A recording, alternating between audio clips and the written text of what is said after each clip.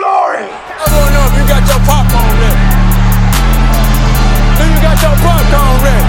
I came out the womb, I was ready. And he's hit the end zone for an unbelievable touchdown. I would be honored if you played football for this team. Throw it up above his head. They can't jump with me. God, leave. Oh, they tackle him at the 40-yard line. Who can make a play? I can. Who can make a play? I can. What's going on, ladies and gentlemen, and welcome to another episode of the Fantasy Football Roundtable Podcast, proud members of the Full-Time Fantasy Podcast Network. You can find them at FTFPodNet on Twitter, and of course you can find me at SportsFanaticMB on Twitter. Not only are we included in this great network, but a ton of other great podcasts, including Jim Day of FF Champs, Adam Ronis and Dr. Roto from SiriusXM Radio, Bob Lung of the award-winning Fantasy Football Consistency Guide, Anthony Servino of FF Faceoff, and many, many others. You can find all of these great podcasts on fulltimefantasy.com. Go there and get all of your fantasy needs and advice. Alright guys, we are finally here. We have made it. The NFL season kicks off this Thursday. Tomorrow starts technically the new season. Tuesday, everybody's going to be getting ready. You got waiver claims. Everybody likely has already done their fantasy drafts this past weekend or some today. I know I have 2 online drafts today to finish up my drafting season, on top of one Friday with the Fantasy Football World Championships, which me and Dennis will be there for. We cannot wait. On this weekend, we will be live, the Fantasy Football Roundtable Podcast from Radio Row at the Palms Resort in Las Vegas, again for the FFWC, the Fantasy Football World Championships. We cannot wait. It should be a ton of fun. So check us out on Twitter, me at SportsFanaticMB, and of course Dennis at Culture_Coach. We'll be doing all kinds of live podcasting. My goodness, guys, live podcasting. I will do this podcast live, but I'll be doing some live Twitter stuff as well. Just kind of show you guys what it's like being out there in those massive draft rooms with all of these, some of the best players in the world. Obviously, watching games. We got a bunch of great college games going on this weekend as well. So, for today's episode, though, I'm going to be 100% upfront with you guys, as I tend to be, or try to be at least. A lot of the episode you guys will hear today was pre-recorded with me, Mr. Matthew Fox, and our new guy who's going to be joining us on Thursdays, a new co-host in Tony Dwyer. You can find him at Commissioner MR. Of course, you can always find Mr. Matthew Fox on Twitter at Nighthawk7734. We were pre-recorded this just a couple days ago. It's just a bunch of team grades and trade advice from a bunch of people who hit us up on Twitter. You know, we had talked about doing it on Thursday, and then we had to push it back due to the college preview stuff, so we apologize about that, but we are getting it out here today, so all of that stuff is pre-recorded. However, we obviously had a ton of news go down this weekend when it came to trades, and as well as some cuts and players moving to different teams that are affecting now fantasy values for a lot of players. So because of that, I'm jumping on here today, and I will be joined here in just a minute by Mr. Matthew Fox, and we will kind of go over those trades and cuts that are changing the fantasy landscape for any of you who have drafts coming up today. If you have them Tuesday, I know some people actually do them on Wednesday, the day before, which is probably the best way to do it, because you know you're not going to get any injuries on Thursday until the games start getting played. But we will give you guys kind of our outlooks and the way we view that stuff happening for this season. So without further ado, I'm going to jump Matt on here, and we're going to start talking about all the news that came out this weekend.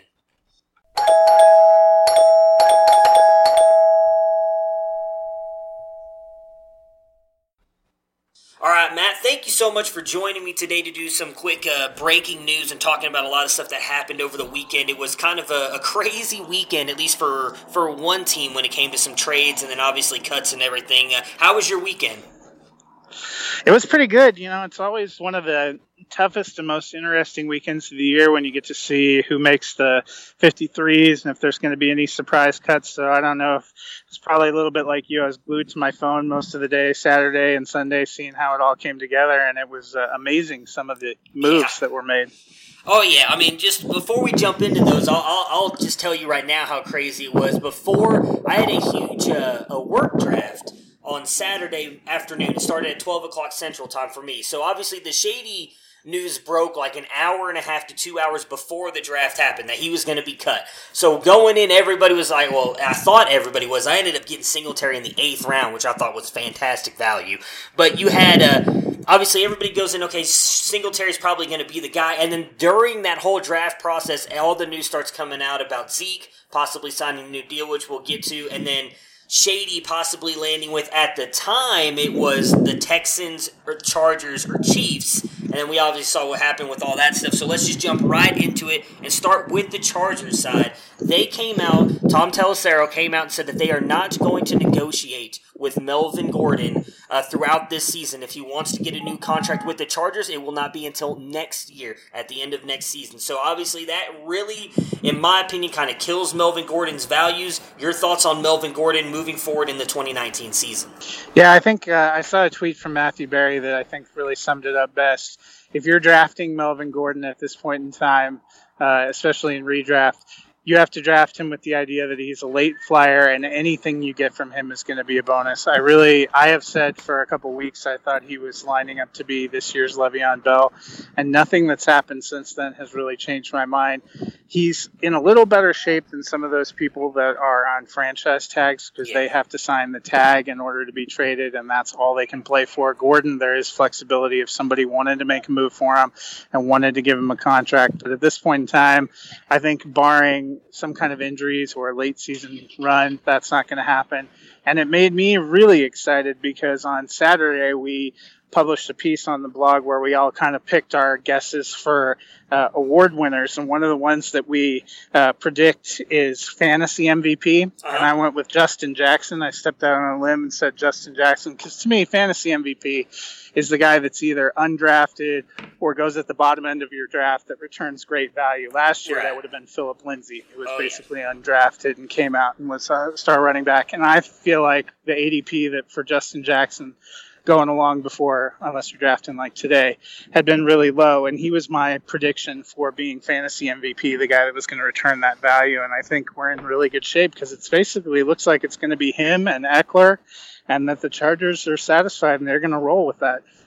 Yeah, absolutely. And that already answers my next question was, would you rather have Eckler or Jackson? I mean, for me, it's Jackson based on the ADP you just mentioned. And I don't know, obviously, that report came out late yesterday, I believe, the Tom Telesero thing. So last night I actually had another draft. I did a redraft last night where I got Justin Jackson in the 14th round. So I still feel like he's going pretty late, at least compared to Eckler, because everybody is viewing Eckler as the guy. I'm right there with you. I'd rather have Justin Jackson. I just think he's the better running back. So I'm assuming that you would take him as well, with him being your possible pick for fantasy MVP this year. Yeah, because, I mean, we've seen Eckler go kind of up in the middle rounds, and I think he's fine, but we saw last year what he is. I like the upside of Justin Jackson, and like I said, you can get him down near the end of drafts. He was a great stash for me most of this summer, and I can't wait to see those shares pay off. Yeah, I mean, that right there is what really has angled me toward him in all my drafts, because Eckler, I've seen him going anywhere from the 6th to 9th round. I would rather grab some other players there and then take the upside of Justin Jackson that you just mentioned way later in the draft. Speaking of guys with upside, Tony Pollard, right now it looks like is going to be the starting running back for the Dallas Cowboys week 1. There were a lot of reports that came out this weekend that the Cowboys and Zeke were headed toward a deal. It looked like it was going to happen sooner rather than later, at least before the season. Zeke has actually returned to Dallas. He was at the Star on Saturday, but then there's also been some reports coming out that both are getting kind of frustrated with each other's side and everything. Regardless of what happens, in my opinion, even if Zeke signs today, tomorrow, Wednesday, Thursday, chances are he is not going to play week 1, or if he does, he's going to be on an extremely small workload. You had just mentioned to me before we started recording that the Cowboys have also signed another back off their practice squad, which also to me indicates that they're probably not going to play him week 1. So what are your thoughts? I'm assuming you're more optimistic on Zeke's outlook for 2019, and then your thoughts on Tony Pollard moving forward for at least week 1, and do you think he retains any fantasy value if Zeke comes back after that? So I think basically the reports today really made it seem like Zeke and the Cowboys are kind of at an impasse still. I think a quote from one of his agents, they asked, what's holding it up at this point, and they said everything. Which sounds a little bit like where they've been for the last few weeks, kind of going back and forth. I still think it gets done. I never thought Zeke was going to miss a whole season, but I wouldn't be surprised if he misses a couple of weeks here. Mm-hmm. I think we see him at least sign back before the end of September.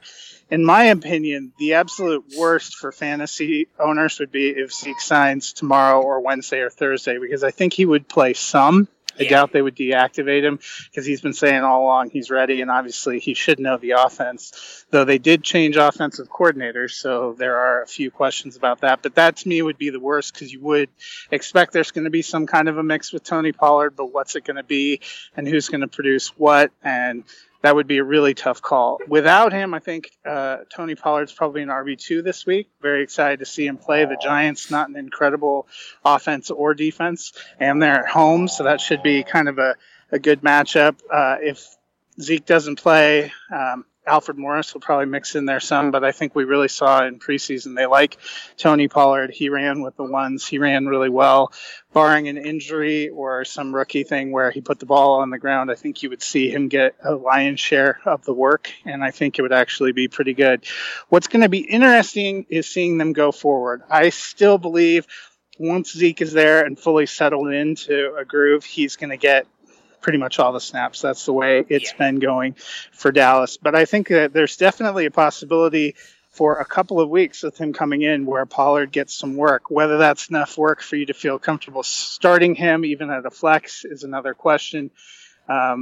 Really, I think you'd have to see the kind of timeshare the first week they go in, kind of see some of the tea leaves. The other thing that you can always keep in mind, even when Zeke comes back and takes on the workload, I wouldn't give up on Pollard. He's somebody I would keep and stash because we've seen before these guys that miss all of camp, that roll in there. Even though you're training and doing the work, it's not the same as being there in training camp and practicing all the time. We've seen before guys that held out for a while that come back that suffer an injury once they're in games. I'm not saying that's going to happen, but that's always a possibility. So I think the greatest thing for those who have invested in Pollard would be able to see him play this week with no Ezekiel Elliott and get a feel for how much they trust him and how much they're willing to lean on him. When Zeke comes back full strength, I don't know that I'd ever feel comfortable starting him, but I would hold on to him. Yeah, I'm right there with you on holding on to him because we have seen, as you just mentioned, a lot of soft tissue injuries when these guys try and come back. And I understand that he's been working out in Cabo, and Zeke's always been a very phenomenal athlete. So I don't want to say that he's, above or below anybody else who's ever held out. But as you mentioned so eloquently there, being there and playing in camp and in preseason games, or at least being there with the team and practicing is 10 times different than being in Cabo by yourself. I understand that he's been, I can't remember who the running back he's been working out with, but he is a Hall of Famer, and that's great, but it's just a completely different scenario. So I'm right there with you. Even if Zeke comes back and they say, hey, he's getting the full workload come week 2, you need to hold on to Tony Pollard. Or if you're the Zeke owner and you see Pollard get dropped, grab him as soon as you can because there's no guarantee that Zeke stays healthy. And even if he does, we might see the Cowboys move something to what we saw with Gurley a little bit last year and kind of back him off that full workload toward the end of the season, especially with them having playoff and Super Bowl hopes. So Tony Pollard may get a bigger run when the fantasy playoffs come around as well. The biggest cut we saw this weekend was Shady McCoy. So we have both talked about it. I know Dennis has talked about it with me as well. We all thought that Shady McCoy was likely going to get cut just due to his cap hit for the Buffalo Bills. He got cut. Devin Singletary, the clear guy there now. I know a lot of people are still talking up Frank Gore, and while I do think Frank Gore is going to have a role there, I think Devin Singletary is going to be the guy. Phenomenal back out of FAU. Didn't do so good in the combine, and that's what dropped his stock a little bit, but I think he still has a chance to be a rock star this year and possibly even compete for Rookie of the Year, at least on the AFC side. I think it's going to be kind of hard to beat out Kyler Murray on the NFC side, but do you have any thoughts on Buffalo's backfield before we move on to where Shady McCoy went?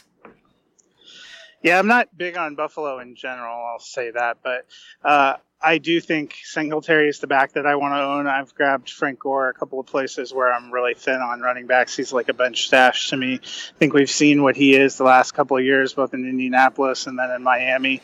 It's amazing that he's still productive and that he's still hanging on, but I don't think he's really a threat to give you a lot of production if you're desperate during bye weeks or other times like that and you need somebody to give you 5 to 6 points. That's who I'd put in. Singletary is a guy that we've liked a lot as a prospect, and I think the move to let McCoy go is really a nod toward him being ready and toward them being excited to see what he can do in a feature role. Yeah, and really quick before we move on to Shady, T.J. Yeldon, he is a great receiving back. He is also there in that backfield.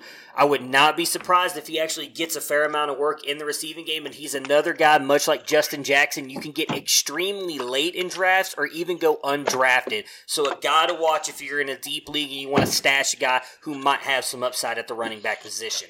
Shady McCoy lands with the Kansas City Chiefs. That was kind of surprising to me. Again, they were talking about him going to the Chargers or Houston. Houston made a trade to kind of not make that happen, and we'll get to all of Houston's moves here in a minute. Shady McCoy going to KC, obviously, for me, kills Darwin Thompson's value, at least for now. I would not drop Darwin Thompson. I am, as I know Matt is as well, not necessarily a huge believer in Damian Williams.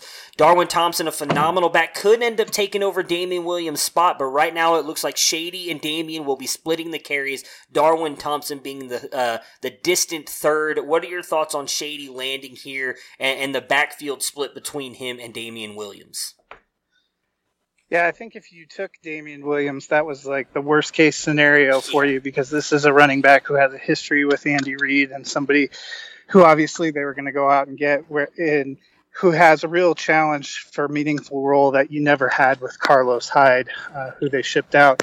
For me, I agree with you about Darwin Thompson. I think he still has value in Dynasty. I'm hanging on to him in redraft, though. Given the way everything's shaking out, I'm actually am letting him go. Okay. I did drop him. I actually dropped him in one league and picked up McCoy. Oh, very nice.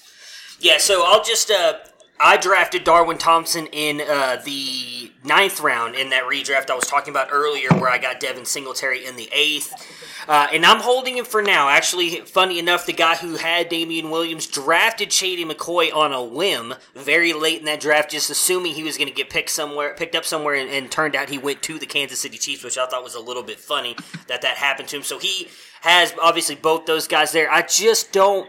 My one fear with Shady is as good as he has been in and out throughout his entire career, and I understand Buffalo wasn't a great team last year, even though they made the playoffs a couple of years ago. They really struggled last year with Josh Allen.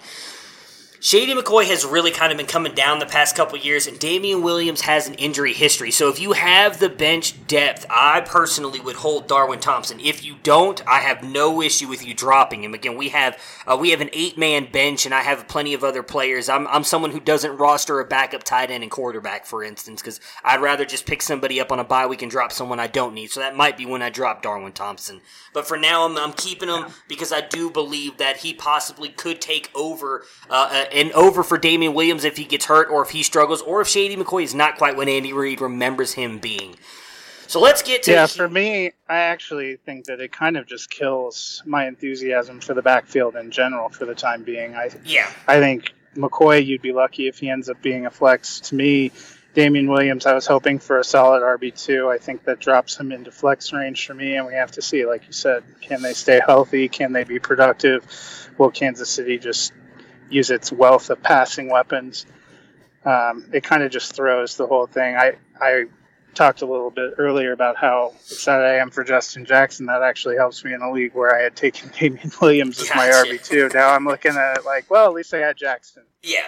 Well, yeah, now the one thing I was going to say for Darwin Thompson doesn't apply for this team is, well, if Kansas City was behind, Darwin Thompson would have a lot of value. Chances are they're not going to be behind very much. So I don't...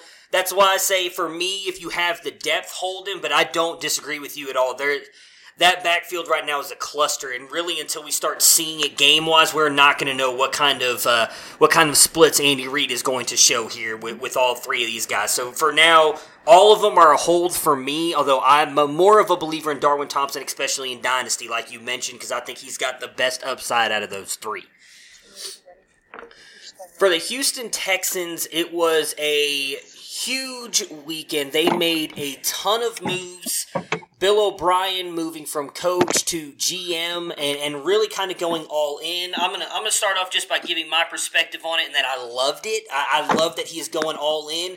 A lot of people talking about him might being on the hot seat. He's really, what it seems like, making moves to try and keep his job and keep Deshaun Watson upright, which I think is very interesting given the news we had a couple weeks ago now with Andrew Luck retiring. He retired because he had just gotten beaten up so much, and then Bill O'Brien goes out and acquires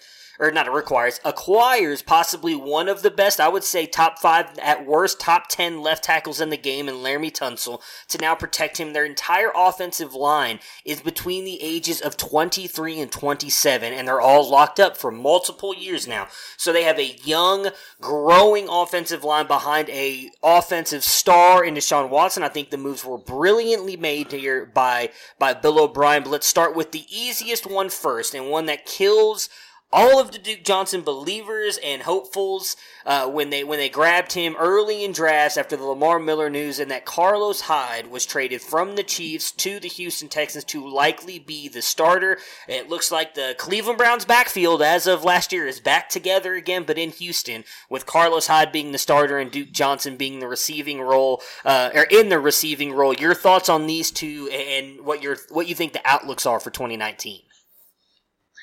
Actually, I'm not that afraid of Carlos Hyde.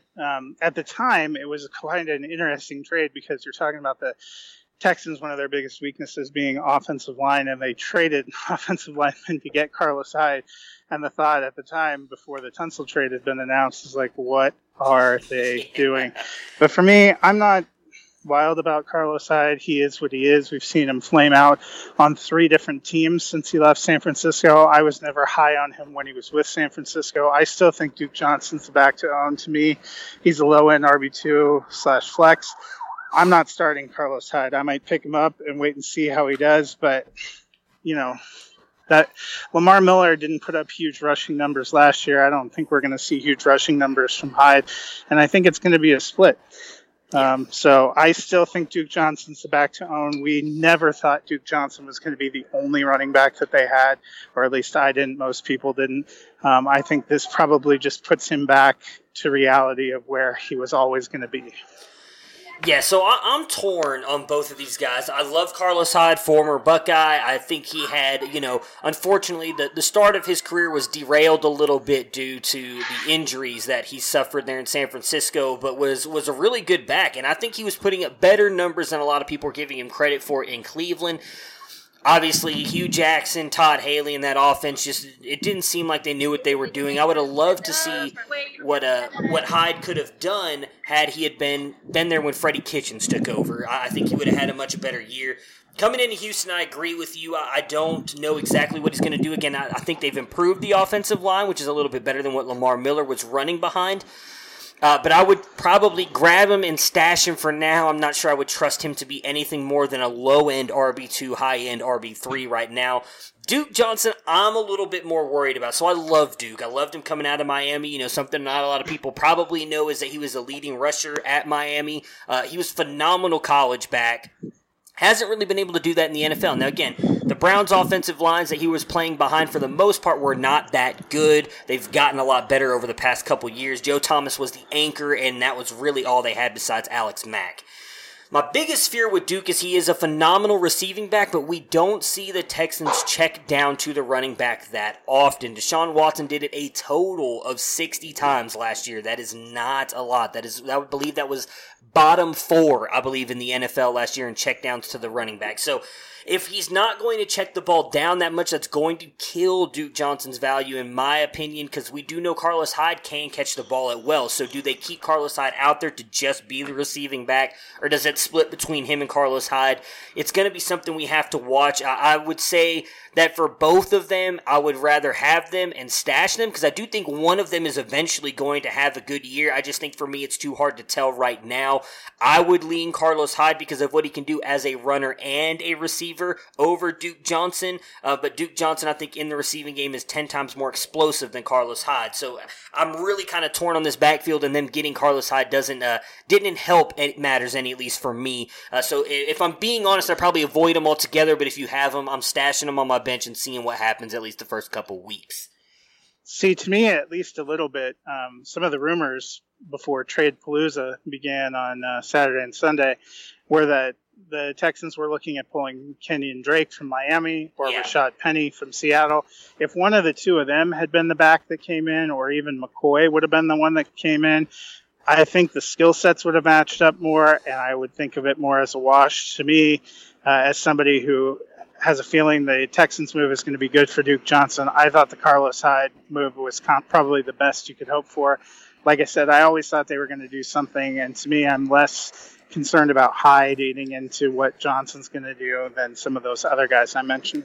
Gotcha. All right, so the next trade they made was technically reported beforehand and talked about all the kind of particulars came out afterwards. They moved on from Jadeveon Clowney. They got back Jacob Martin and Barkevious Mingo and a third-round pick. Obviously, for us, we don't do a lot of IDP talk on here. I think that's a great move for Jadeveon Clowney IDP-wise, going to a defense like that that's always been extremely aggressive. For team defense, I do think that this hurts the Texans a little bit. I've had them as like a top 10 defense overall. I would still keep them in the top 10, but losing Jadeveon Clowney opposite of J.J. Watt does hurt them and obviously boost Seattle's defense up, which I haven't seen enough people talking about. And they have one of the best linebackers in the game, a pretty good secondary, and now they add Jadeveon Clowney to that line that did lose a lot of players in this offseason, so adding a guy like him to that front is huge for that team defense. Your thoughts on the Clowney trade?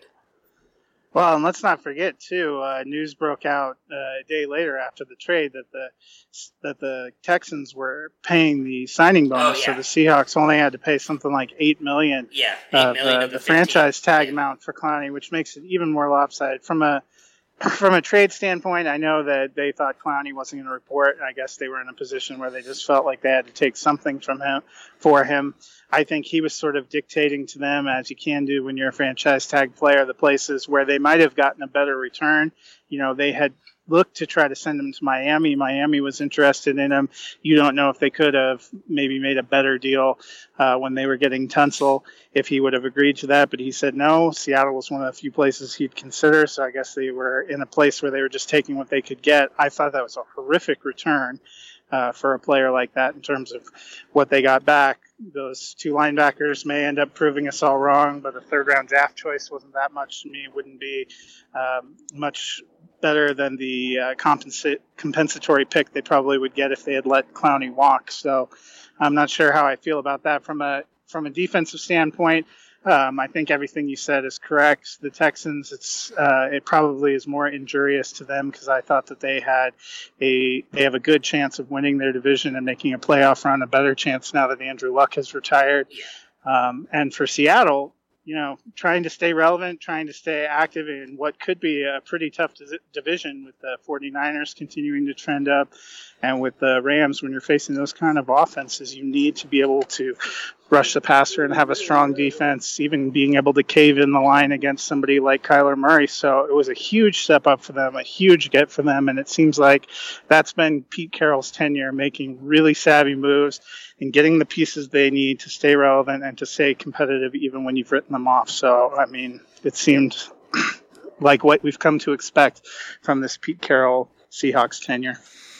Oh, yeah. And then the last move that they made was probably the biggest. It had Twitter all abuzz yesterday and Saturday happened Sunday, didn't it? All these trades Sunday. Happened so quickly. I think it was Saturday ridiculous. night. Yeah, Saturday night. And then obviously all the talk Sunday about it, still people talking about it today.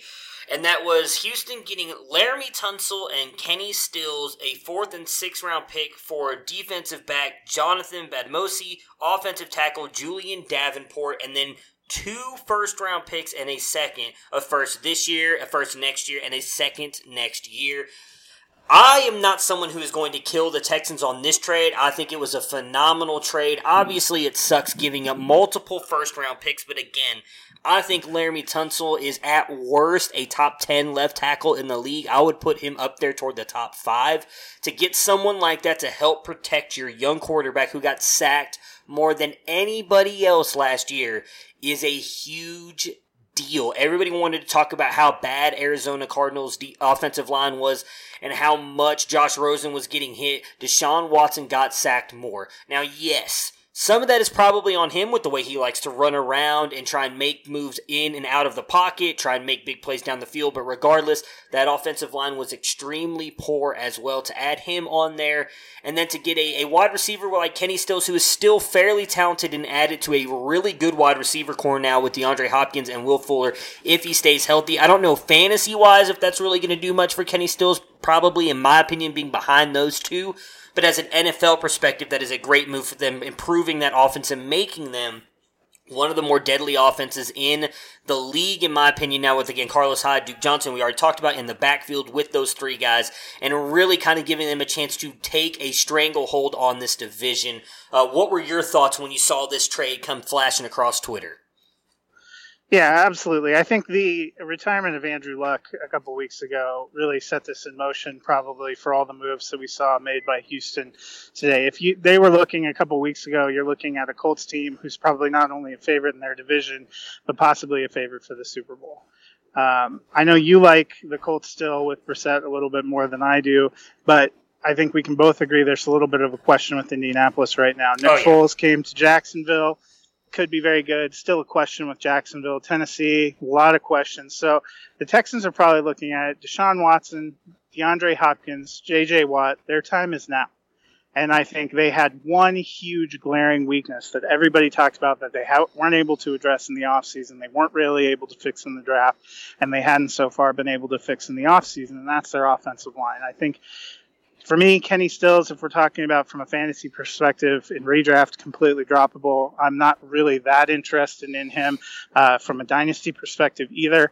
I just think there's too many other pieces there. I like Will Fuller better. I like Kiki Kuti better. They've been on the roster. They've been with Watson longer. Stills, to me, still feels a little bit like a one-trick pony. So that part of the deal doesn't mean a lot to me. But Laremy Tunsil getting a quality left tackle, somebody that they're going to possibly be able to have and build their franchise around, was crucial. I think it's going to mean everything for Deshaun Watson. I think it's going to mean big things for that offense, and that's one of the reasons I think the Texans may have gone for broke a little bit, mortgaged some of their future, but the time is now for them, and this was a move to try to win their division and make a run while they can. Absolutely, yeah, and it's going to be interesting to see how well that plan comes together this year. Again, Bill O'Brien, by some are saying, is on the hot seat, so for him to make a bunch of these moves to coach for the now and try and get these Texans to win the division and a possible Super Bowl is going to be huge. So, Matt, thank you again so much for jumping on with me here just to talk a bunch of this breaking news stuff right before we get out of here, and I look forward to talking to you again later. Enjoy the rest of your Labor Day.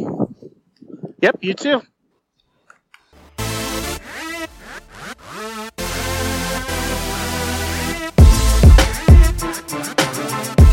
First and 10 at the Lions 29, and Prescott goes screen right. Elliott down the right side to the 25, to the 20, to the 10. Elliott to the pylon. Zeke Elliott, touchdown. 38 on the screen.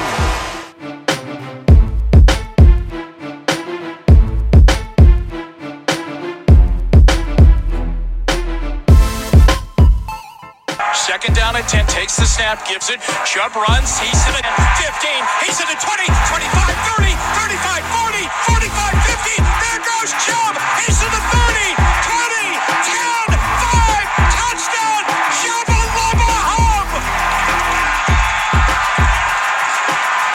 92 yards.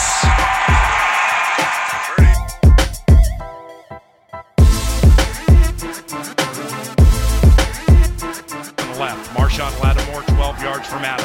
Case on a deep drop, steps up in the pocket. He'll fire to the right side. Caught by Diggs. Stay up. Oh my God! Oh my God!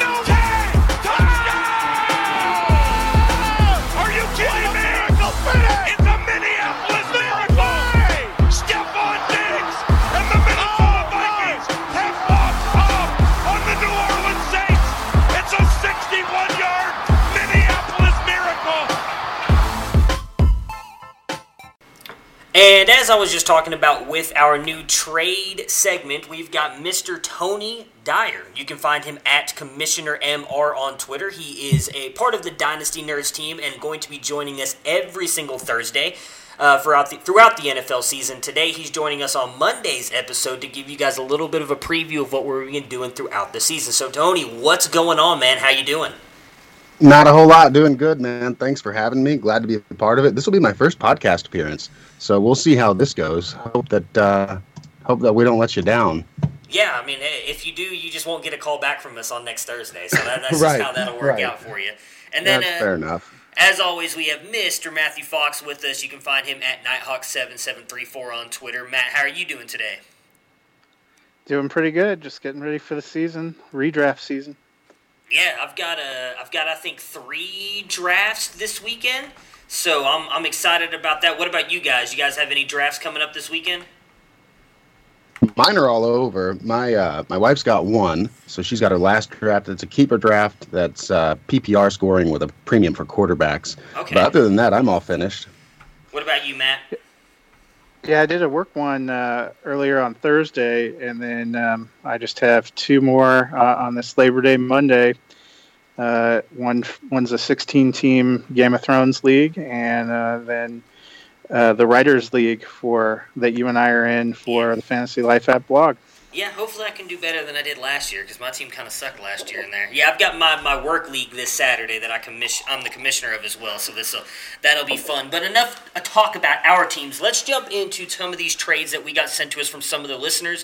So the first one we've got here was submitted to us by @RichardNewell25, 12-team half-point PPR. He has 6 2020 first-round picks, which is ridiculous.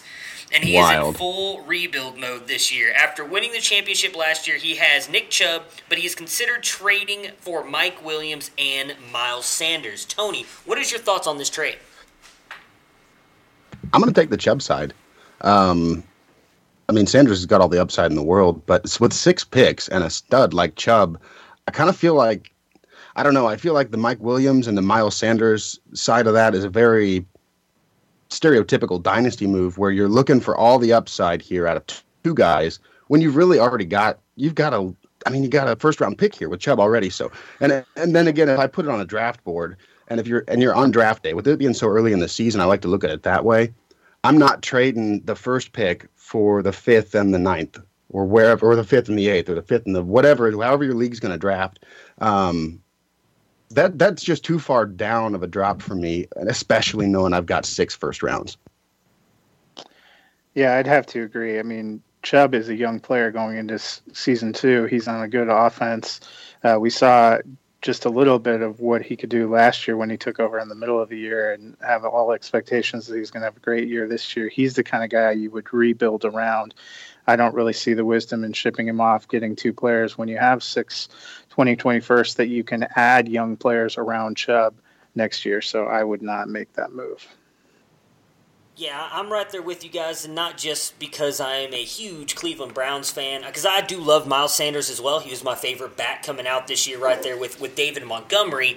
But, man, just 6 2020 first-round picks. I mean, keep Chubb. He's already proven he's a stud, and then you can grab a ton of prospects in this year's draft. I love a lot of these guys that are coming out. This is just going to be a loaded class. So I'm right there with you guys. I agree with both of your assessments. One thing I wanted to add to that, if I can interrupt you, I'm sorry, but with those 6 first-round picks, that's a lot of trade ammunition. Oh, yeah. I mean, you could end up with another season, like 4 or 5 year starter with just 1 or 2 of those picks. Yeah, I mean, that's why I said 6 first-round picks. I mean, in all honesty, that's ridiculous. There's a league that I am in with, I don't know if you guys know the Back Row Fantasy Show. I joined a league with them, and I have 4, and I felt like I was, I thought I was rocking it out with 4 first-round picks in this coming up draft. So 6 of them, yeah, I agree. I'm right there with you. You could easily trade 2 for, I would say, almost any top 12 wide receiver or running back. Chances are a team is going to bite at that and take 2. So, yeah, that's a good call as well if you're trying to get some proven talent. I mean, I guess with them saying that they want to be, or they are in full rebuild mode, they would likely go young and grab most of those players.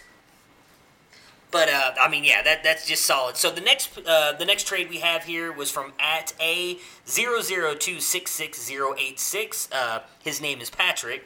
12-team dynasty standard scoring.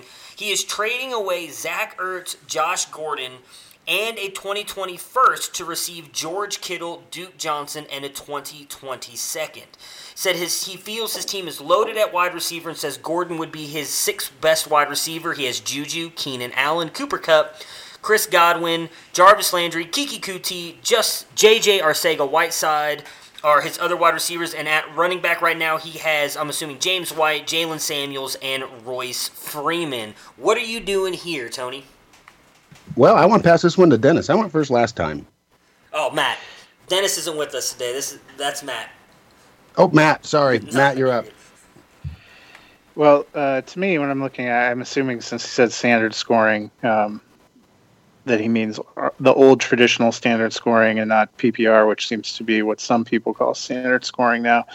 But I would say, for me, Ertz and Kittle feels like a little bit of a wash. So really, it's looking at Josh Gordon and a first for Duke Johnson and a second. Looking at his RB situation, obviously, he has an area of concern, and I get trying to sacrifice a wide receiver to improve your running back situation. The thing is, there's a lot of hype for Duke Johnson right now, but we don't know exactly how much of a workload he's going to carry as a rusher. He's been more of a passing weapon throughout his career. And if you're in standard scoring, you may not get the kind of bump from a Duke Johnson that you're looking for. He would definitely make that running back group that he has better, but it feels like a lot to sacrifice Josh Gordon and a first to get Duke Johnson in a second, which is essentially would be my takeaway from that trade. So I would probably not do it. Yeah, I'm right there too. I don't think Ertz is done at all. I know that he's probably at the peak of his career there, but I got to looking at the difference in standard scoring between the two of them this morning. Kittle outscored Ertz. So Kittle was number 2, Ertz was number 3 by 0.4 standard fantasy points. The most interesting thing there was that Kittle did it on 88 receptions, and Ertz had a whole lot more than that. Everybody's expecting some reception regression from Ertz, but there is something to be said there about the talent that Kittle has. Having said all that, I agree 100% that Duke Johnson's not helping this team really at all in a standard scoring format. He catches passes, and I wouldn't be surprised to see Houston make a move. Sure, maybe Duke Johnson takes the bulk of the carries, but I just don't think that's going to happen. I'd rather have the first. I'd rather have Josh Gordon, and I'll take the regression out of Ertz. Yeah, I agree with both of you.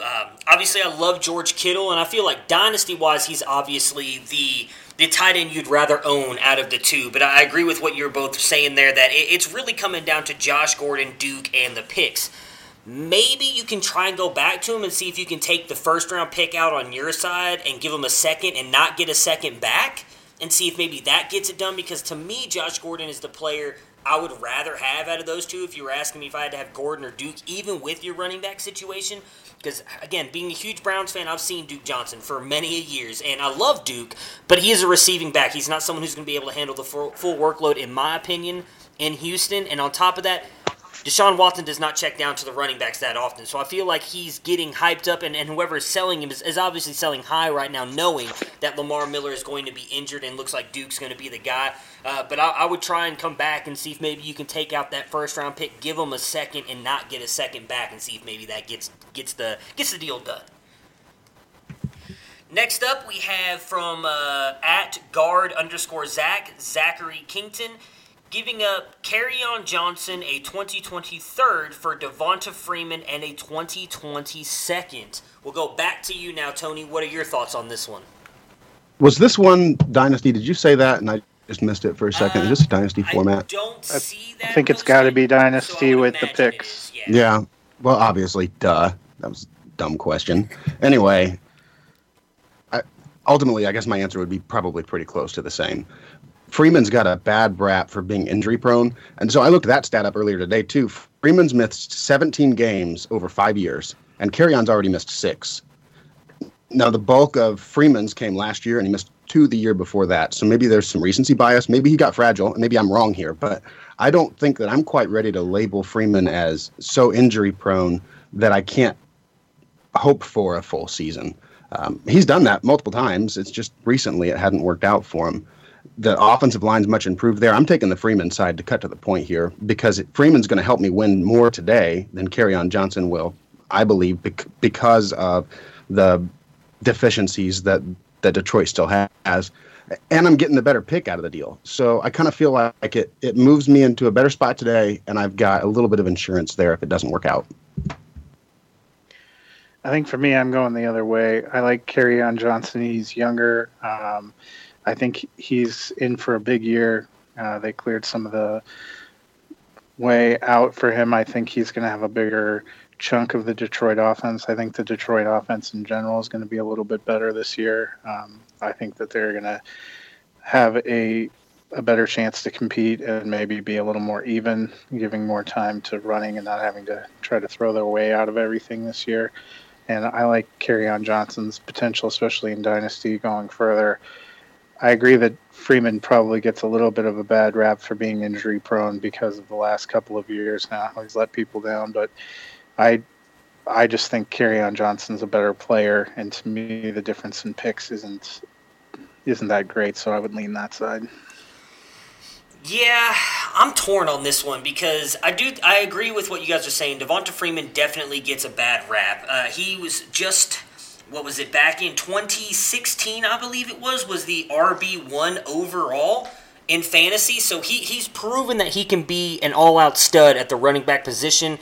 However, if I had to choose, I'm taking Kerryon Johnson. I know he had the injury last year, and Detroit is not quite the sexy name, sexy offense that Atlanta is, but I like Kerryon Johnson a lot. I think he's got the talent. I think Darrell Bevell is going to run the ball a ton there in Detroit and give Kerryon Johnson the weight of it. I don't see anybody really behind him that I think is going to steal much from him. I know a lot of people are big on Ito Smith, but I think Ito Smith kind of fell down. I'm sorry, I'm thinking of the wrong team here.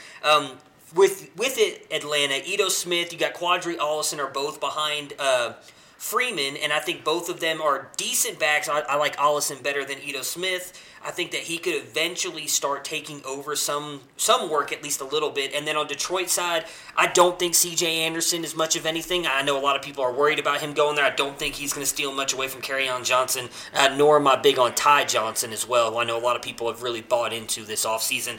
So give me Kerryon Johnson, just a little bit younger, and on a team that I think is heading upwards and could be an all-out stud. I actually have him projected as a top 10 running back for fantasy this season.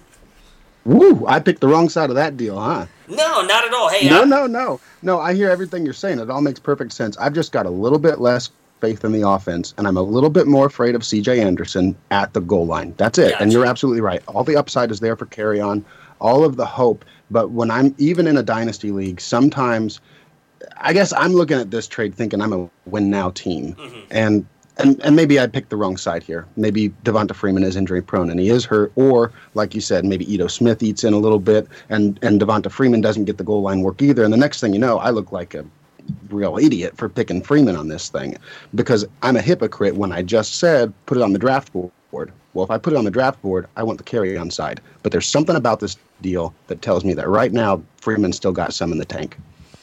I agree with you 100% on that, and that's why I like doing this trade stuff, because everybody's going to have different opinions on it, and that's one of the main things I've said about why I like doing this podcast and bringing other people on, is because I know I'm not always going to be right. So giving the listener another perspective on the player like you just did helps them kind of make an even more informed decision. I could be wrong. Me and Matt, I think, would both easily admit that we could be dead wrong on Kerryon Johnson. Absolutely. There's no way we're obviously going to know until the end of next year. So I don't want this to sound like I don't like Devonta Freeman, because I do. I actually think Freeman's in for a big bounce back year this year. I agree with what you were saying, that I think he gets a bad rap, and a lot of people are kind of devaluing him. There's just something about Kerryon Johnson I like. Maybe it's the fact that he's kind of still a shiny new toy for Detroit in that offense, because he didn't get the chance to play that much last year, and he's a little bit of an unknown. But I'm big on Kerryon this year for sure. Well, the talent's definitely there. I'll agree with you on that for sure. All right, so he also sent us another trade, and this one I'm really interested in because I feel like I'm not going to agree with you guys, although I could be wrong. Tyreek Hill for Chris Godwin and a 2020 first. Matt, we'll go to you first. What do you got?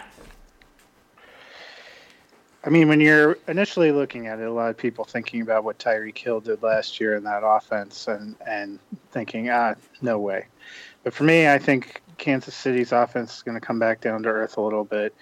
You look at what Kansas City did going out and getting Hardman and making some other moves. There's already been rumors that Hill is on the trading block and that they're not looking at him long-term, possibly because of some of his off-field things and the danger that he gets taken out.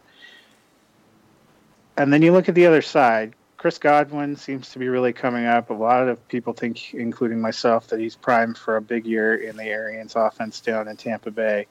So when you couple that with a first-round pick, for me, I would go to the Godwin side, especially thinking long-term. I think there's a chance that we may have seen the peak of Hill's value. Yeah, I agree with that 100%. I thought I was going to be unpopular on that too, so I wonder what you got to say. But I agree with everything, literally everything you said. I don't know that you can't anticipate a trade, but it would make perfect sense if Kansas City gave Tyreek Hill a new environment to see if maybe that helps him out, because he's baggage, he's bad PR right now, and everybody loves him, they all cheered and everybody's happy, but he's like one recorded conversation away from being a problem again. And for that, the same exact thing. Godwin's on the upside. The 2020 first makes it feel really secure.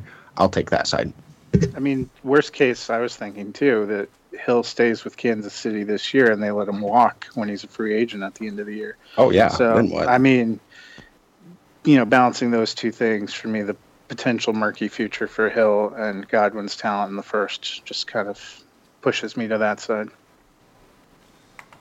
All right, so I'm really torn on this trade, and I feel like this is going to be it already is going to be the unpopular decision. I'm actually going to keep Tyreek Hill. I know there are obviously the rumors about the trades, and even if he does walk, I think regardless of what offense he goes to, he's going to be a stud and the number one. I don't care if he ends up going to the Browns. As much as I love Odell, Tyreek Hill has a little bit of a different skill set than Odell. I think Odell's still probably the better receiver, but he's still going to put up numbers. It doesn't matter who he goes and plays with, he's going to put up numbers. I like the 2021st. That part does intrigue me a lot. I am someone who is really big on picks. I love getting picks because I feel like I do enough watching and scouting that I can do what I need to with those picks. I am not sold on Chris Godwin like a lot of other people are, and I think maybe that's where my hesitation comes from. I know a lot of people think it seems like going to be the breakout wide receiver, possible finish at the back end of wide receiver 1 territory, high end wide receiver 2. I just don't believe in Jameis Winston. I don't believe in the Bucs offense. I think they've got too many weapons there for Godwin to really produce. So I think the drop off between Godwin and Hill, regardless of what he gets with that 2020 first next year, is not going to bring back the value and giving up someone who has proven they can be a top 5 wide receiver for fantasy in the NFL.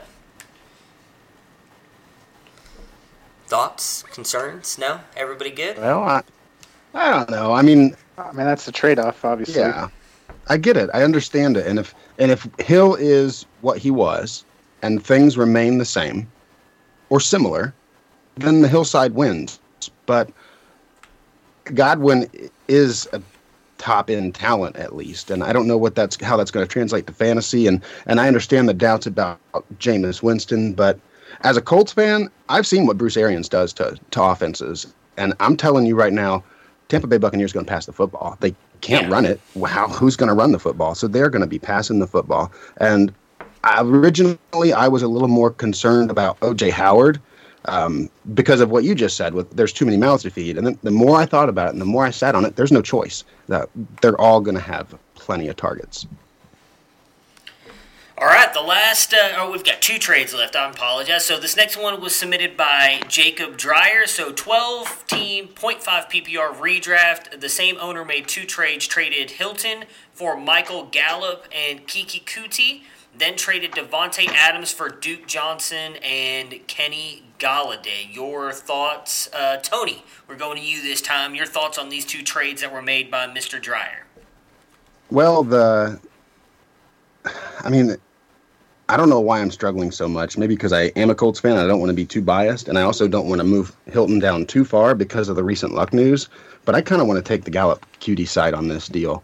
Hilton's an older running back. Kiki Qt's been injured, but he's got youth on his side. So does Michael Gallup. They're both twos that could potentially grow into a lot more. And they're both young enough that I'm ready to sell Hilton.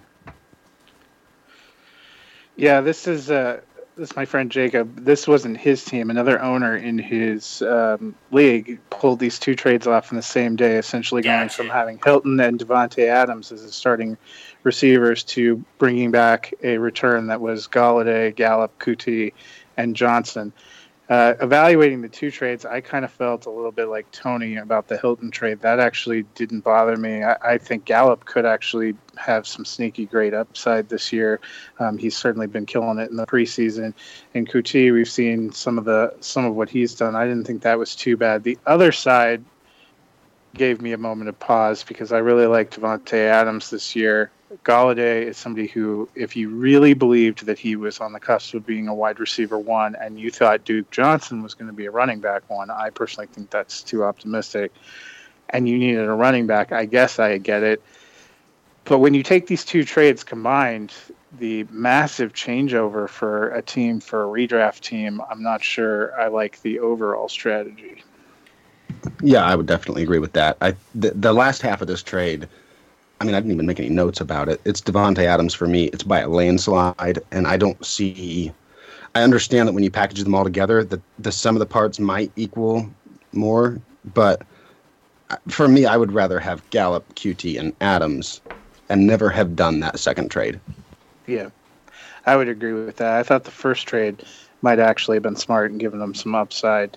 The second one, the only thing I can think is that guy has to be a true Duke Johnson believer. Kind of like the trade we looked at earlier in the Standard League. If you were going to trade Gordon in the first for Johnson, the only reason I can even think that you're debating about that is that you're really believing that Duke Johnson is going to be Lamar Miller or better. It's crazy what they're trading for Duke Johnson right now. I wish I had Duke Johnson because I'm telling you, I would sell him.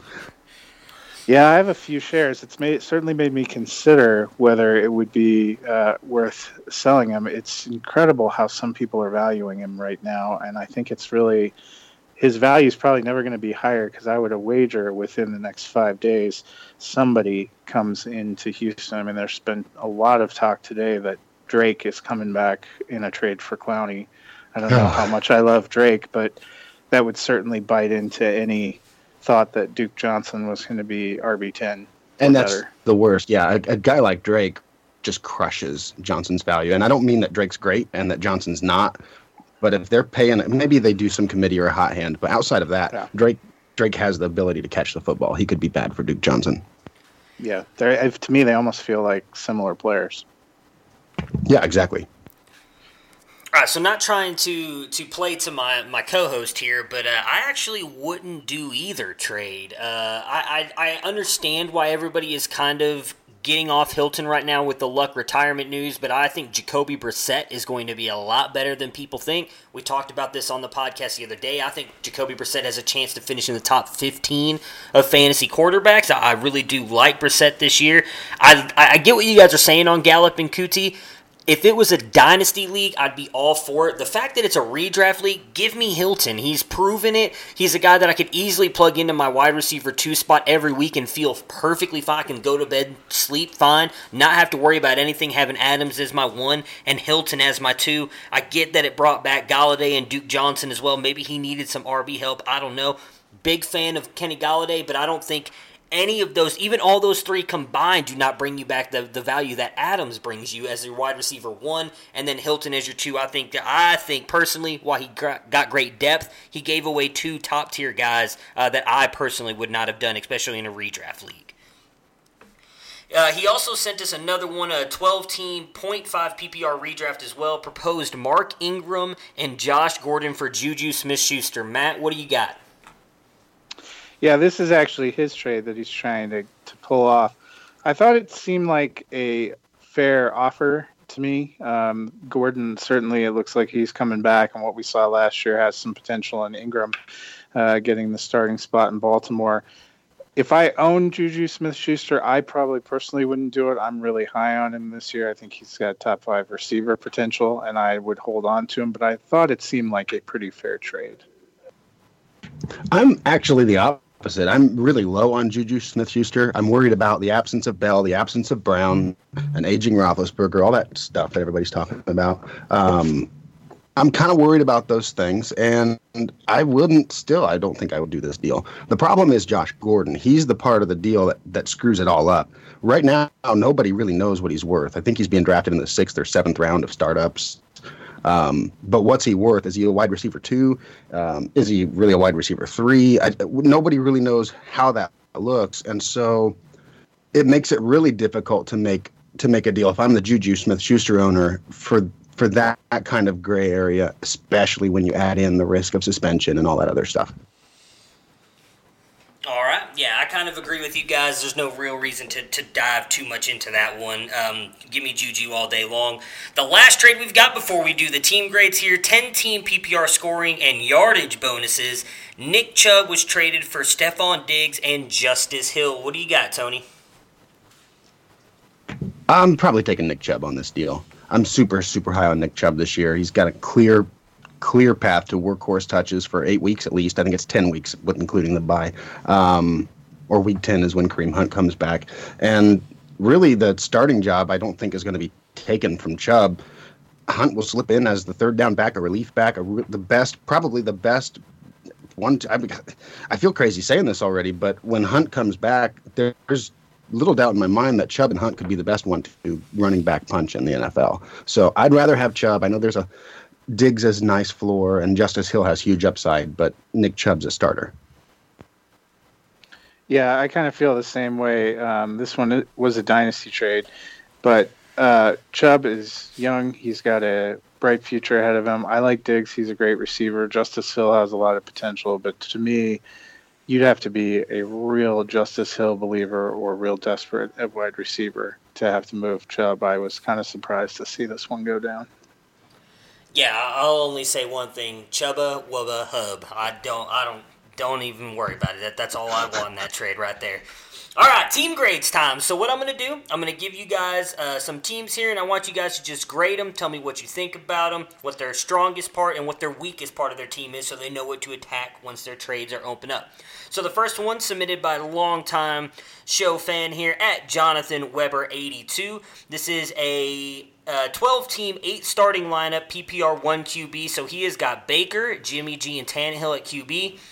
Running backs, Le'Veon Bell, Todd Gurley, Dalvin Cook, Josh Jacobs, James White, Justice Smith, Ito Smith, Kalen Ballage, Malcolm Brown. Wide receivers, Devontae Adams, Adam Thielen, Cooper Kupp, Robbie Anderson, A.J. Green, Deshaun Hamilton, Miles Boykin, Greg Dortch, Josh Reynolds, and Duke Williams. Tight ends are David Njoku, Jack Doyle, Dallas Goedert, and Irv Smith. Well, we'll start with Tony, and then we'll go back to Matt with the next team. Tony, what are your thoughts on this team? The Tannehill, first off, just because of the order that you read them, Tannehill's a little bit confusing to me. Maybe I started in the wrong direction here, too hot, but I feel like Baker Mayfield and Jimmy Garoppolo give you enough depth there that Tannehill might be holding you back. And I'm seeing a few weaknesses here because Tannehill is taking a bench spot to be the backup, who very well could supplant Marcus Mariota, probably even very quickly, but he's not the starting quarterback right now. And I'm seeing some weaknesses in the wide receiver depth that maybe he could be farming that bench spot for some young wide receivers. When he hits one that pops, next thing you know, I don't like rostering multiple quarterbacks anyway. And in a big league like this, where you've got deep rosters, it makes more sense to have two. But I would just assume stream the second one, or the third at least. To me, a little bit of the tough part to tell about depth is he starts 8, but he doesn't give us the breakdown of whether it's 3 wide receivers or 3 flexes. Or so when you're looking at it, I think he has potentially some good wide receivers. I like the top 3. A.J. Green, provided he comes back healthy in a couple weeks, that gives them a little bit more depth. He has pretty incredible depth at running back, especially if Drake ends up going to Houston. Ballage then becomes a starter probably in Miami. And I like his quarterback. Tight end is pretty decent as well. It seems like he should have a good shot at competing. And he was wise, I think, to handcuff Gurley with Malcolm Brown. Obviously, it would have been nice if he could have gotten a couple of other receivers. Deshaun Hamilton could end up being pretty good. I think he has some good chances overall. Yeah, I do like the team for sure. That's not a bad team at all. I'd give it a solid B. Give it I want to say an A-. I'll be the first one to grade it. Matt, what do you got?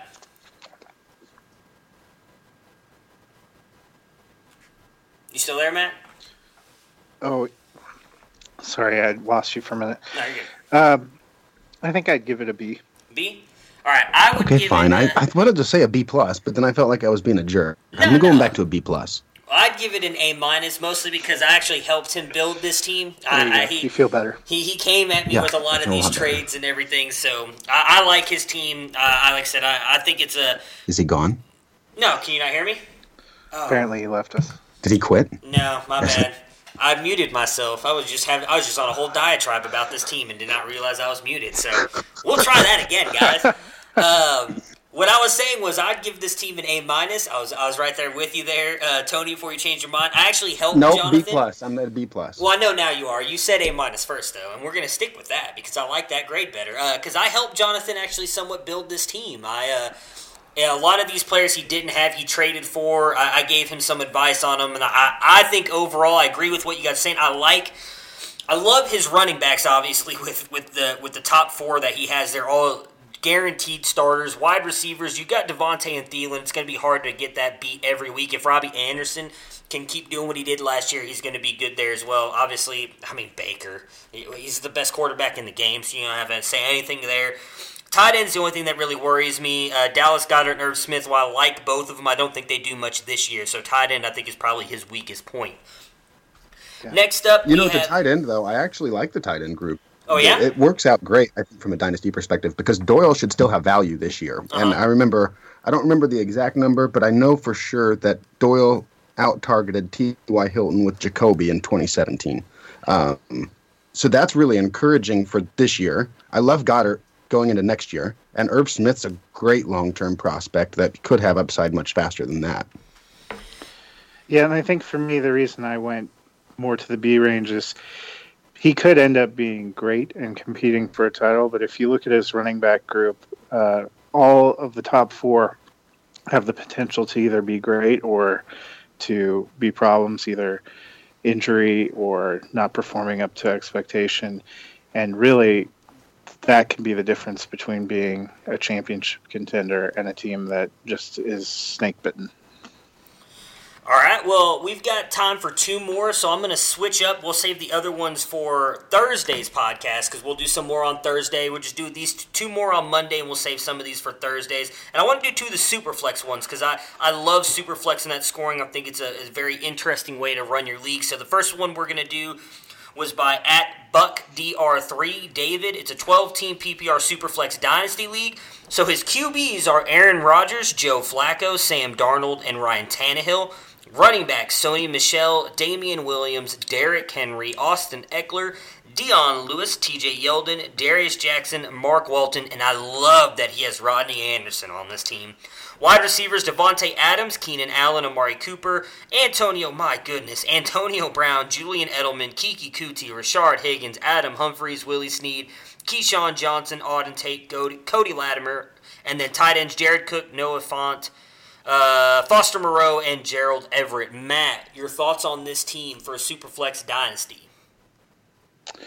Wide receivers are pretty incredible, especially the top five. Shouldn't have any problems there. Running backs, he has some potential. Also some potential for that to be a problem area. I like Darnold this year, so I think Rodgers and Darnold could be great. Tough to only have Joe Flacco and Ryan Tannehill behind you. And if Darnold doesn't really reach his potential, then that could be kind of a rough area. Tight end is going to be interesting. I'm looking forward to seeing Jared Cook in New Orleans, but we'll have to see how he develops. Personally, the rest of them, to me, are all projects or hopes for the future. So tight end could be a little bit of a weak spot, and quarterback depth to me would be a couple of concerns in a super flex. Yeah, I'm pretty concerned with the tight end group. At first, I was worried about the quarterbacks too. Obviously, in a super flex, you want to start 2 quarterbacks if you can. And I agree that Darnold's upside is excellent this year. Everybody is expecting him to move forward.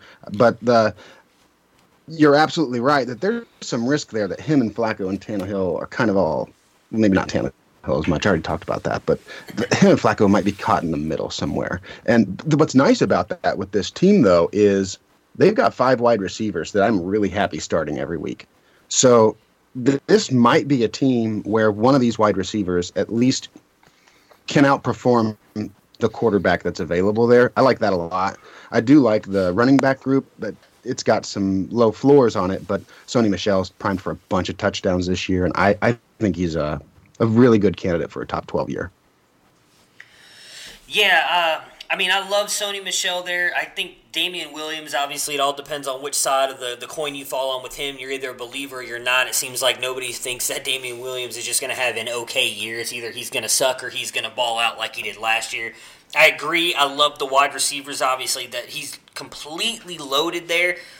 I'm not necessarily as worried on the quarterbacks. Obviously, your hope is that Rodgers and Darnold, who are going to be your 2 starters every week, stay healthy, so you're only plugging in Flacco on bye weeks. However, with as loaded as you are at wide receiver, I might try and make a move for a better quarterback if you possibly can. I know it might be hard.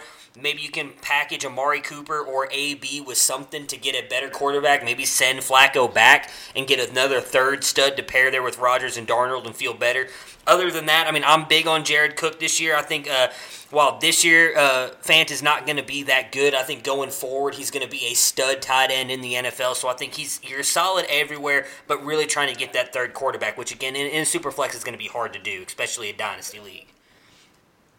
This last one, another Superflex league submitted by Coach Ben 16, 12-team PPR Superflex.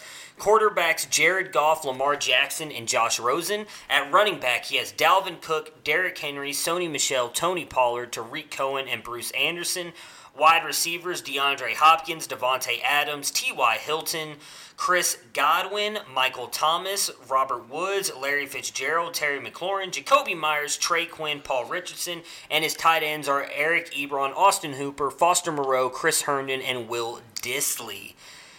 Tony, we're going to start with you. What are your thoughts on this team, and what is his strength, and what do you think he should improve? I didn't give the last team a grade. I don't remember. Let me look real quick. Actually, I don't think any of us did. So what do you got? Was that, which one was that? What was the name of it? Buck DR? Yeah. I'm going to give that a B+ also. But because I'm going to give this team an A. This will be my first A. I'm taking back the A- before it's a B+ too. All right, so what do you think about this new team I just talked about? As much as I liked those other wide receivers, this is how I would want to build my dynasty team. I don't know how they've accomplished this, but they have all of the good stuff. I mean, Hopkins is there, Adams is there, Michael Thomas is there, Robert Woods is a fringe wide receiver 1, but I mean, he's got wide receiver 1 games, and you can pretty much count on it every other game at least. With Godwin's upside and the stability of Larry Fitzgerald for now, those wide receivers are set. I am a little more worried about their running backs, though.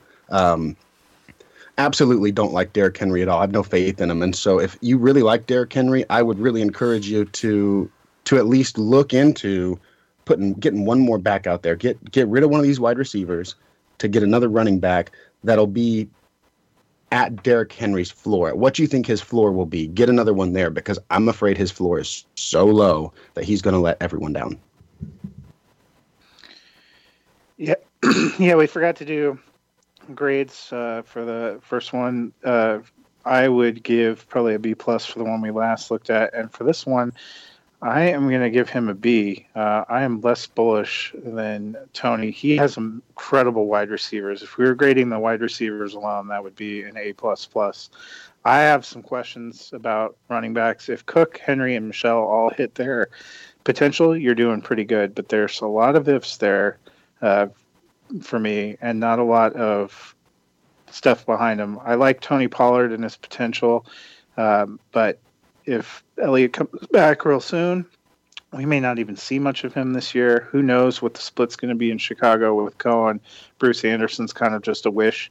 Tight end is okay, but not incredible to me either.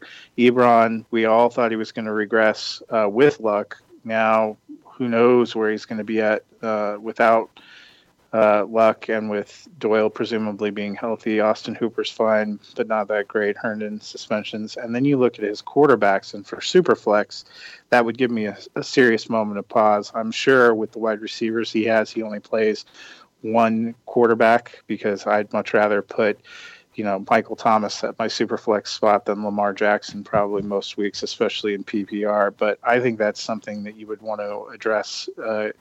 I don't think he has a QB1 on his entire team. He has maybe 2 low-end QB2s and 1 wish dream in Josh Rosen. So to me, I would be looking at my wide receivers and seeing what I was willing to move, maybe a couple out of the lower end of that group to try to get another running back to improve my depth and to try to do something about quarterback.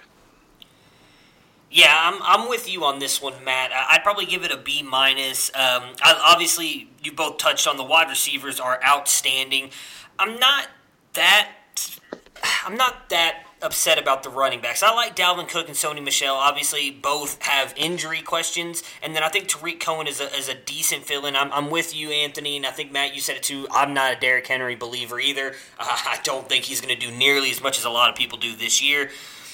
I actually kind of like his tight ends. I don't think Eric Ebron is going to regress too bad with Jacoby Brissett, and I love Chris Herndon. I think although obviously the 4-game suspension this year is going to hurt him, upside dynasty-wise, I think he's solid, has a really good shot to be a top-tier tight end. I would definitely try and move 1 or 2 of these wide receivers for a better quarterback because Jared Goff, Lamar Jackson, Josh Rosen, to me, is not going to get it done in a Superflex league. I mean, Lamar Jackson, obviously brings you a ton of points with his legs, but they've been talking about wanting him to throw the ball more. We'll see what happens with Lamar. I personally would not trust him. So I would definitely try and get another quarterback if you could. So that's why I'm giving it a B-, because in a Superflex league, you need to have at least one solid quarterback, and I'm just not sold on any of the 3 that he has. Well, and I agree with that. But the reason I gave this team an A was because those wide receivers are so deep that I think guys like Robert Woods, their value actually is a little bit increased in this league. It's a 12-team league, and you've got like a really back-end, let's call it a top-end wide receiver too there. And I don't know how you guys might, everybody's crazy about one of the Rams receivers. But I would say Robert Woods is top-end weekly RB or wide receiver 2 with back-end wide receiver 1 upside. You can sell him. I mean, you could package him with about anything else to get a starting quarterback in a Superflex league if you found the right team. So that's kind of why I gave it the A, was because I see all these wide receivers as just massive value. They did so good with the wide receiver depth. Yeah, then that's where I just think he has to do that, though. That's my thing. Like, if he were to go into the season with this team, I would agree.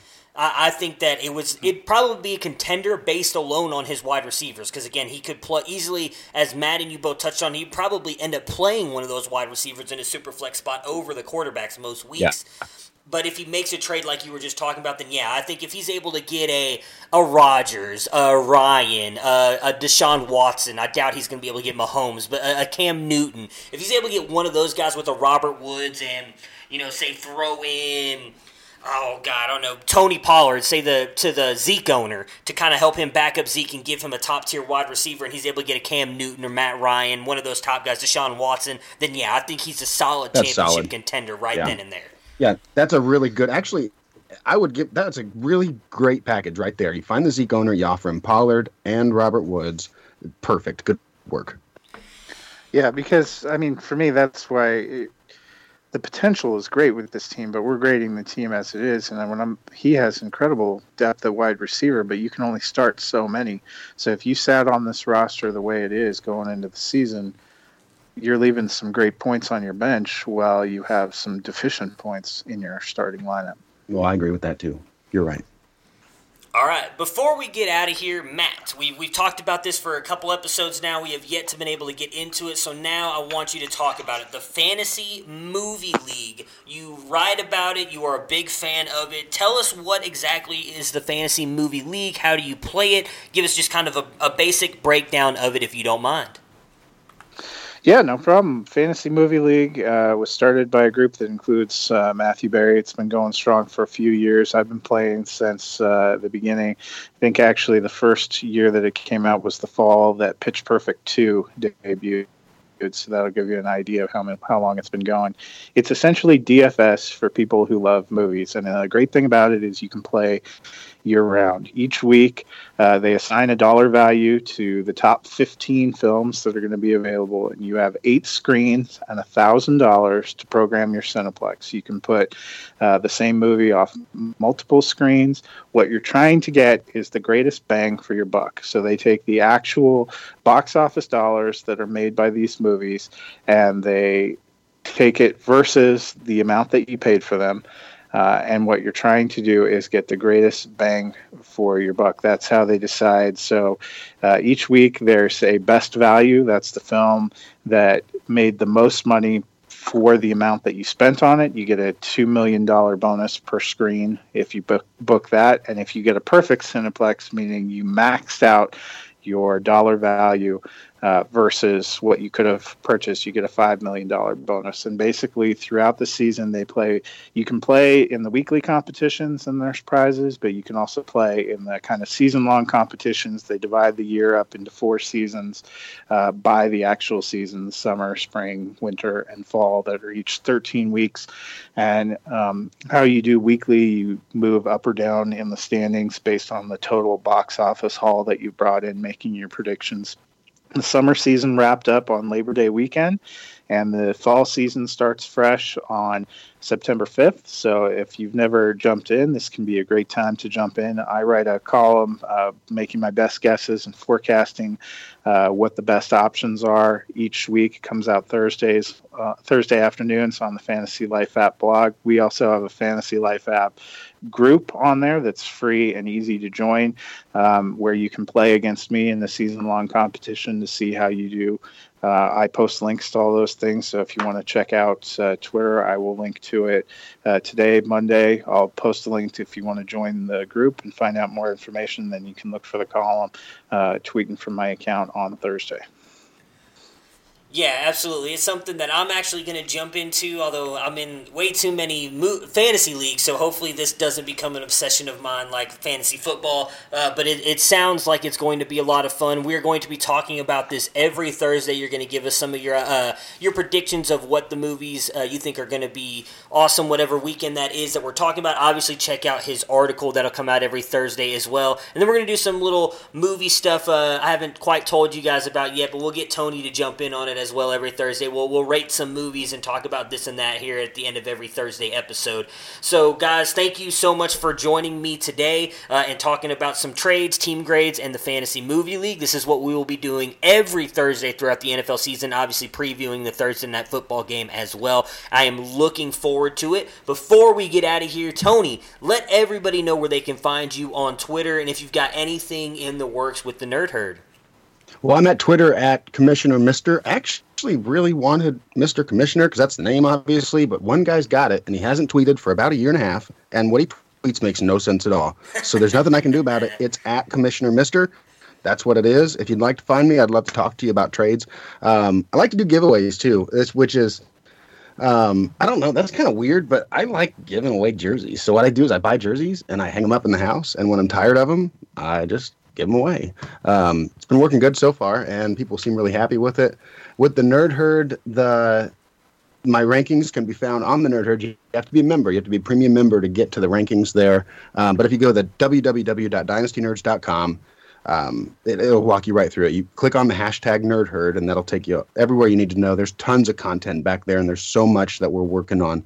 Some of it I'm not allowed to talk about, and some of it I don't even know about, but right now there's the rankings. There's a buy-sell tool that'll actually help you if you're considering, like, hey, what do the nerds think about this player? Should I, because the ADP and my friends think I should sell him, and he wants to steal him from me. Well, is he a buy or a seller or hold? I mean, you can look and kind of figure out what the nerds are thinking about any one particular player, and that's been a really useful tool. But I know they've got a lot more going on. It's not very expensive. It's a little extra for premium content, but tons of free articles, and it's great to be a part of the Nerd Herd, that's for sure.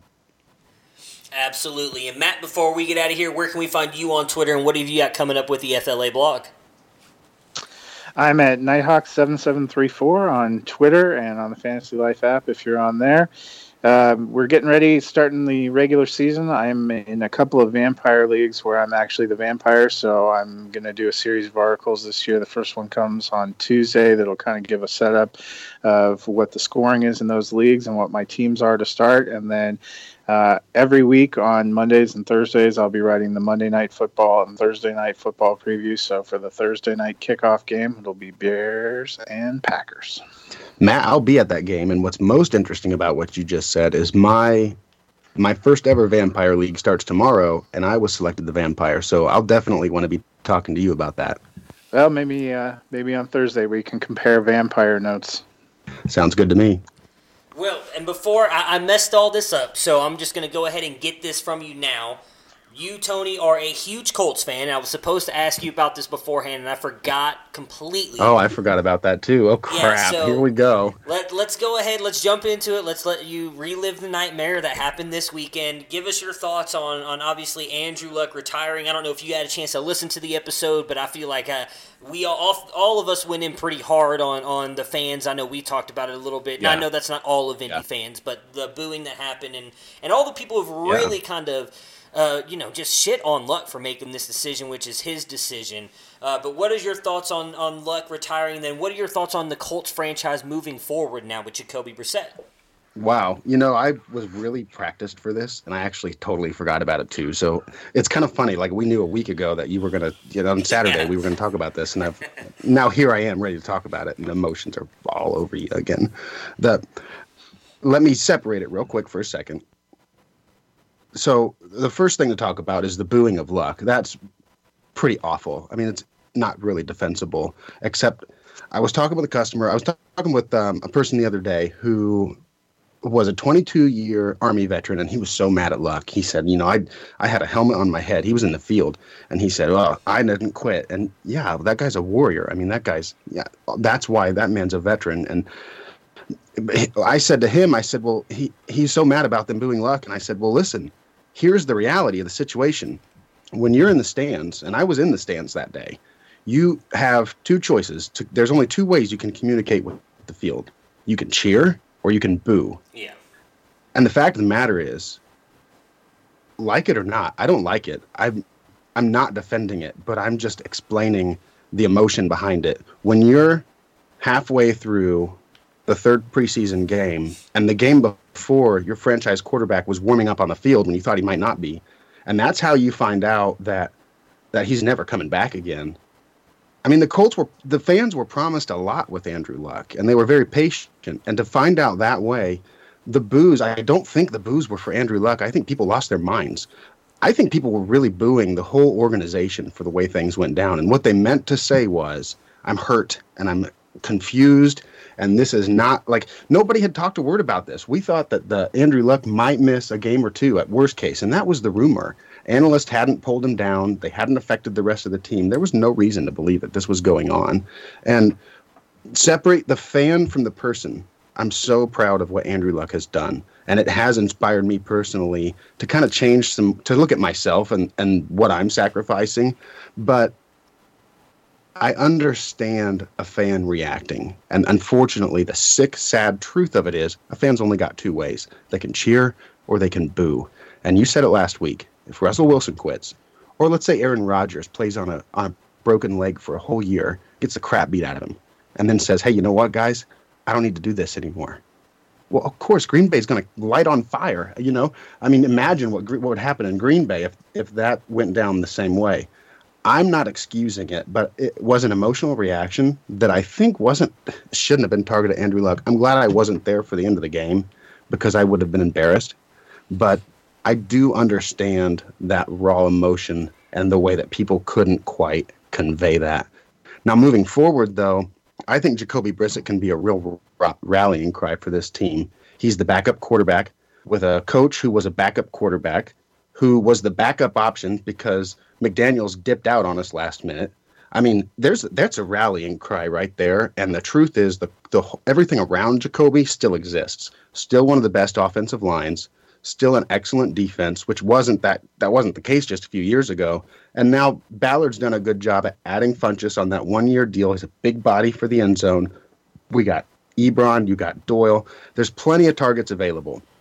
And the fact remains that when Jacoby Brissett took the field in 2017, he'd been on the field for 1 week. He'd had 1 week to study the playbook, and it was behind the worst offensive line in the league. So moving forward, I'm still relatively optimistic. I think that the Super Bowl odds are probably pretty low at this point, but I'm still overall relatively optimistic for the Colts. I think they're still a good football team. I think they still have a winning record.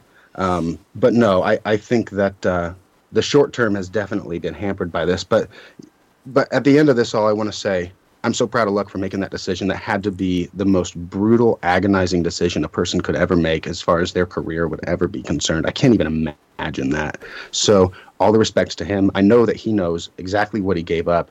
And so because of that, I trust his decision for himself. I'm glad he was able to make it. I fully support it, and I will have no bad things to say about Andrew Luck. Yeah, I feel like that pretty much echoed what we were all saying when we talked about this on Monday. Just the fact that a lot of people, what pissed me off, I guess, and I talked about this if you followed me on Twitter, I was getting into it with a lot of people, a lot of Colts fans. Yeah, I just stayed away for the day. I had to turn it off because it would have been not fun. Yeah, the only thing that I get, I don't necessarily condemn the booing, I guess is the way to put it, because I do understand that is the raw reaction. When you're sitting there and your quarterback, the future of your franchise, the way you're looking at it at that point, is walking off the field and you just found out he's retiring, I can understand, especially a lot of those people have probably enjoying some beverages and everything, so it's a raw reaction. That's the other part of it, you're right. So I do understand that. What I was mostly upset about is all the people coming at Luck on Twitter after the fact. So we're talking hours later. Those guys are idiots. Yeah, and the fact that those guys are idiots anyway. Yeah, that was what really got me going. The people who said that he didn't think about it, he's giving up, he's bailing on his teammates, like what you eloquented so well there, and I applaud you for it. And that's exactly what I was trying to say was, this had to have been the most gut-wrenching decision of his life. He did not just wake up one morning and say, you know what, I'm done. I'm done with football. I don't want to play anymore. Like, he's not built that way, in my opinion. Yeah, they act like he just changed his mind all of a sudden. Yeah. Like, all of a sudden, he doesn't want to be in the running for one of the greatest quarterbacks of all time. That's what it was. It's just a really big mess. And you know what? I'm going to get on a tirade here a little bit. That's but a little bit of me thinks that this is Ryan Grigson's fault. I don't think, had Ryan Grigson not tore this team apart, I think there's a chance that Andrew Luck stays on his feet. Maybe it happens. Maybe Andrew Luck's injury prone.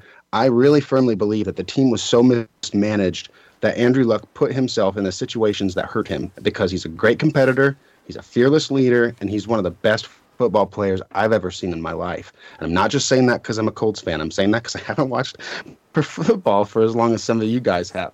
But no, the truth is, Andrew Luck was one of the great ones. I think it was cut short. I think the franchise is partly to blame, and that's where the booing comes from too. Yeah. Oh, I agree with you 100% on the Grigson thing. I think he is the reason that Luck is in the place where he is now. Had Ballard been there the whole time, or the team was being built the way that Ballard has the past couple of years, I think Luck this would not even be a question. I personally do not think that Andrew Luck is injury prone, but when you're getting the crap beat out of you for the first couple of years of your career the way that he did, something like this is bound to happen, and that's why I'm with you 100% on the Grigson thing. I don't think you're a biased Colts fan at all. I would say Andrew Luck is one of the best prospects I've ever seen come out of college, and you can say whatever you want about him, but if you go look at the numbers that he put up the first years of his career, he would be a Hall of Famer if you were just to project that out. Like, he's had a phenomenal career right now. He likely won't get into the Hall of Fame because he retired as early as he did, but it's, in my opinion right now, watching him play, he was a Hall of Fame quarterback. So I'm right there with you.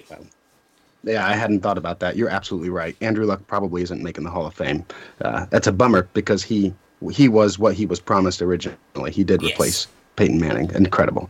Yeah, I agree with you. So I'm sorry to make you to relive those emotions and everything, but I did want to get your opinion. Better to do it at the end of the episode, so you're not just giving every team a D now when we go in and do the I'd give team them grade. all So, Ds. Everybody gets a D unless you drafted Andrew Luck. All right. Well, seriously, both of you, thank you so much for joining me today, and I'm looking forward to doing this every single Thursday. Have yourselves a great day today, guys. We'll see you guys. Yeah, Thanks too. for having me. Prepare for glory! I don't know if you got your popcorn ready. Do you got your popcorn ready? I came out the womb, I was ready. And he's hit the end zone for an unbelievable touchdown. I would be honored if you played football for this team. Throw it up above his head. They can't jump with me. Golly. Oh, they tackle him at the 40-yard line. Who can make a play? I can. Who can make a play? I can.